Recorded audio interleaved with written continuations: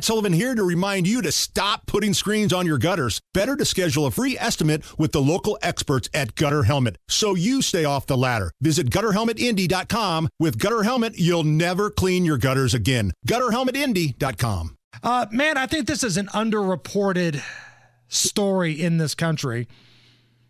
There's a big nurse shortage right now. America's nurses are kind of stressed out to the point to where they're leaving the industry, whether it's because of, vaccine mandates. They don't like the leadership. But according to a new report, by 2027, nearly a fifth of the registered nurses are going to be hanging up their scrubs for good. This is from the National Council of State Boards of Nursing.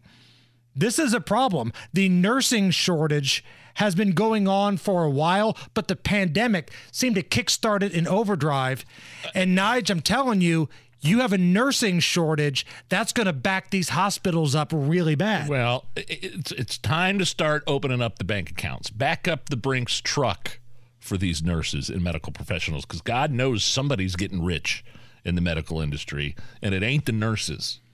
Right. And the money flowing hand over fist with medicine in this country to the pharmaceutical companies, to the giant hospital corporations. No wonder these nurses they were the heroes. They were on the front lines.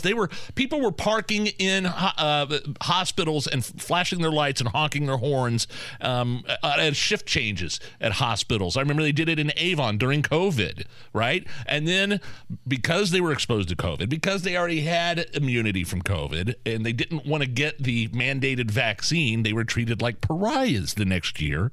Totally unfair. I could definitely see why nurses were soured on their profession.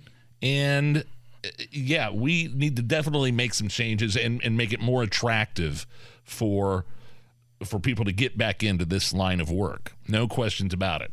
Now, there are some nurses, like any profession, that don't necessarily live up to the standards. I'm not acting like all of them are great, but the majority of them, they're out there doing the work, and they might not even agree with the leadership of their party. It's like teachers. A lot of the teachers disagreed with what the unions were saying they should do. The day-to-day teachers were showing up every day, helping kids, going to school. It's the lunatics like Randy Weingarten flying over to Ukraine but saying the classrooms aren't safe.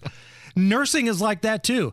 Man, I know this for a fact because some good doctors that have been part of our family for a long time, doctors, nurses, they're getting out of the game because they don't like the mandates coming from the leadership positions.